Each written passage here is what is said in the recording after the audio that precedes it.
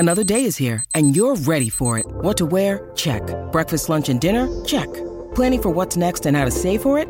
That's where Bank of America can help. For your financial to-dos, Bank of America has experts ready to help get you closer to your goals. Get started at one of our local financial centers or 24/7 in our mobile banking app. Find a location near you at bankofamerica.com/talktous. What would you like the power to do? Mobile banking requires downloading the app and is only available for select devices. Message and data rates may apply. Bank of America N.A., member FDIC.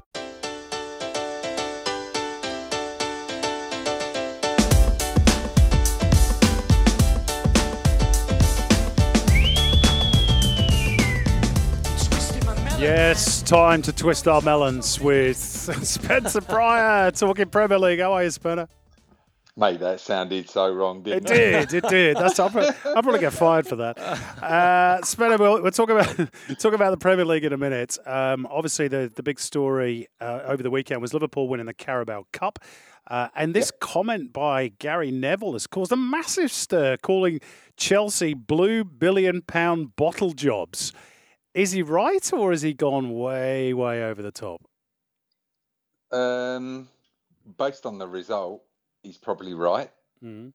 I mean, they played all right. You know, they dominated after first half, and they had a lot of shots and just couldn't create, couldn't get it in the net. And their performance was all right. Liverpool hung in there, and jagged it at the end of extra time. So. Look, the cup's an important piece of silverware, having won it myself, so I value it. And is it the most important one Jurgen Klopp's ever won, as he said? It's the most important one Pochettino's lost, more than Klopp's won. Yeah. I think when they get to the end of the season and Chelsea haven't got any silverware, it can cost people their jobs. I think the nature of how Liverpool won it, I think, is significant. But the Chelsea losing it is probably more significant because we saw with West Ham last season when David Moyes won the Europa, that kept him in the job really, and I think. Chelsea losing it is probably of more significance. Interesting. Mate, keeping it somewhat lighthearted. I'm not sure if you saw, but here he is. Hello, mate. Hey, no, nothing about the cup, mate. I want to talk about Alex Molchanov's boys, Sheffield United there, and the Jack Robinson and Vinicius Souza almost coming to blows, mate. Did you ever have anything like that or similar, even at training? He had it regularly, didn't you, Spen? There was with a teammate. There was always blows at training. You're fighting for your place, and someone else wants your place. And the training field was always quite hostile. Who was your biggest blow up with, Spencer? My biggest, as a player. My biggest was probably with Adi Akinbaye. Oof. He's not a guy you mess with either. The wrong one. Yeah, I know. Goodness me. But we used to have some. No, I would say there was a few, right? So guys like Lee Bradbury at Southend got a bit tense at times as well, and it was. We were pushing for promotion, and things get heated in training, and it's not always when you're losing games. It's even when you're winning and you're trying to push. And stuff gets said, stuff gets heated, but you move on. Yeah. Let's move on to talk about Everton, because they've had, as we mentioned already on the show, their points deduction lowered from 10 to 6. We know that they've got another potential hearing coming up to answer another charge. Nottingham Forest are going to have their day in court next week. We still don't really know what's happening with Manchester City or Chelsea. Is the Premier League a bit of a mess this season, or could it be a mess? Are the fans being shortchanged by the fact that these off-field issues are hanging over certain clubs? Big time. And the fact that they've overruled the commission and then reduced the points, I think it's they're trying to set a precedent, right? And they use Sheffield Wednesday's 6 points that they got in 2020 as a benchmark. So to have gone 10 seemed very, very, very drastic. I think the 6 points Everton seem to have accepted, but the reality is they've got more things over that eventually apparently are going to get brought up. Them and Nottingham Forest, they couldn't address the new charges until this appeal was done. So now they're probably going to get slapped with new charges as well. So huge mess. But I think when you look back at the history books, you saw West Ham's when they stayed up over the Tevez stuff. Sheffield United got relegated. There's history in terms of mismanagement and how things are done poorly. Yeah.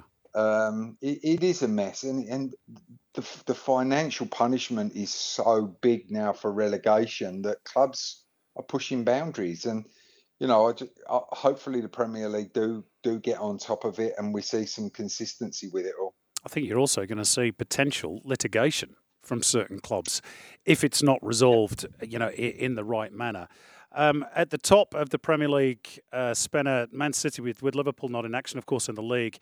City held on to second spot. It wasn't the easiest game against Bournemouth, but they got the job done thanks to a Phil Foden goal. And after they played Luton in the Cup during the week, it's the Manchester Derby next weekend. And I guess City have got to be strong favourites. United, again, beaten at home 2-1 by Fulham, who I read had the worst away record in the Premier League, apart from Sheffield United. Sorry, Mulchi. Prior to that day out at Old Trafford. I mean, these days keep happening for United, don't they? They do, but it shows how important Højlund is to them. Yep. He's been a revelation over the last month, 6 weeks, right? And obviously he's now going to be out for 2 or 3 games. I think that the impact that he's had now he's settled into the team, I think he's a huge loss to them.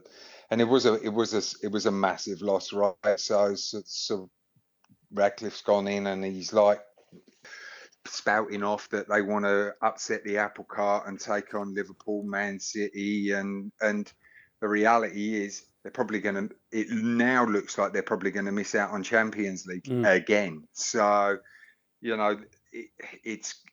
it's going to put them under huge pressure to actually decide whether they want to keep Ten Hag, if he's the right man to get them to that next level.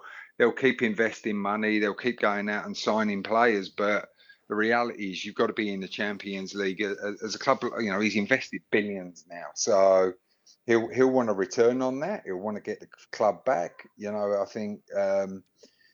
I think they've got to get it right off the field before they can worry on the field. They've had some good results recently, right? But this is a huge setback for them that's probably going to cost them the Champions League spot. Wants the government to build a new Wembley in the north of England as well. I'm not sure that's going to go down too well with fans of a lot of other clubs. Go on, Broski.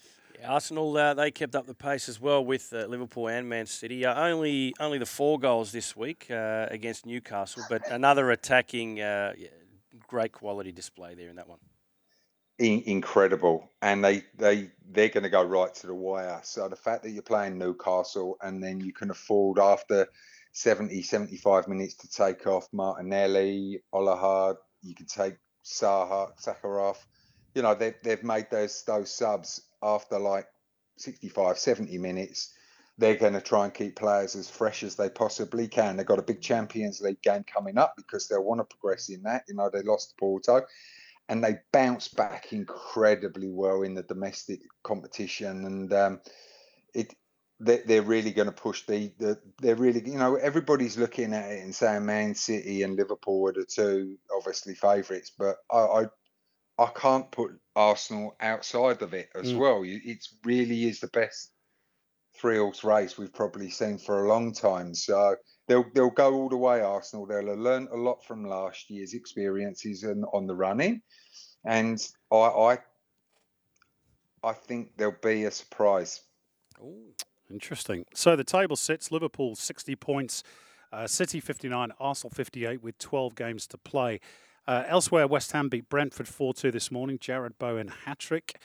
maybe saving David Moyes' job. And in the Cup, the Maidstone United fairy tale is over, losing to Coventry this morning in the 5th round. They've made nearly £700,000 from that Cup run, which is terrific for them.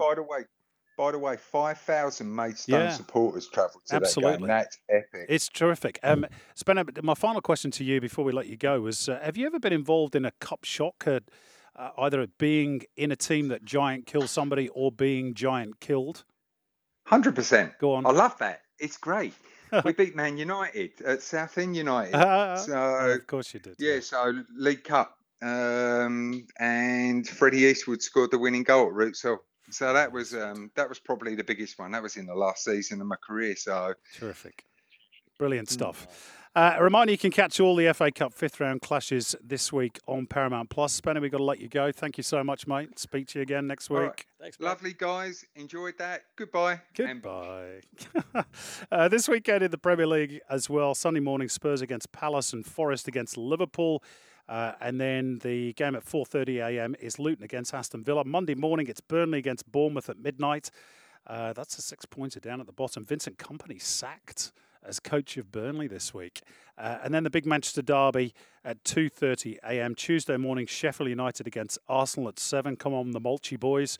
All those games available across the SEN network via the SEN app. We're off to another break. On the other side of it, we will talk about the Matildas with Alicia Carnabas.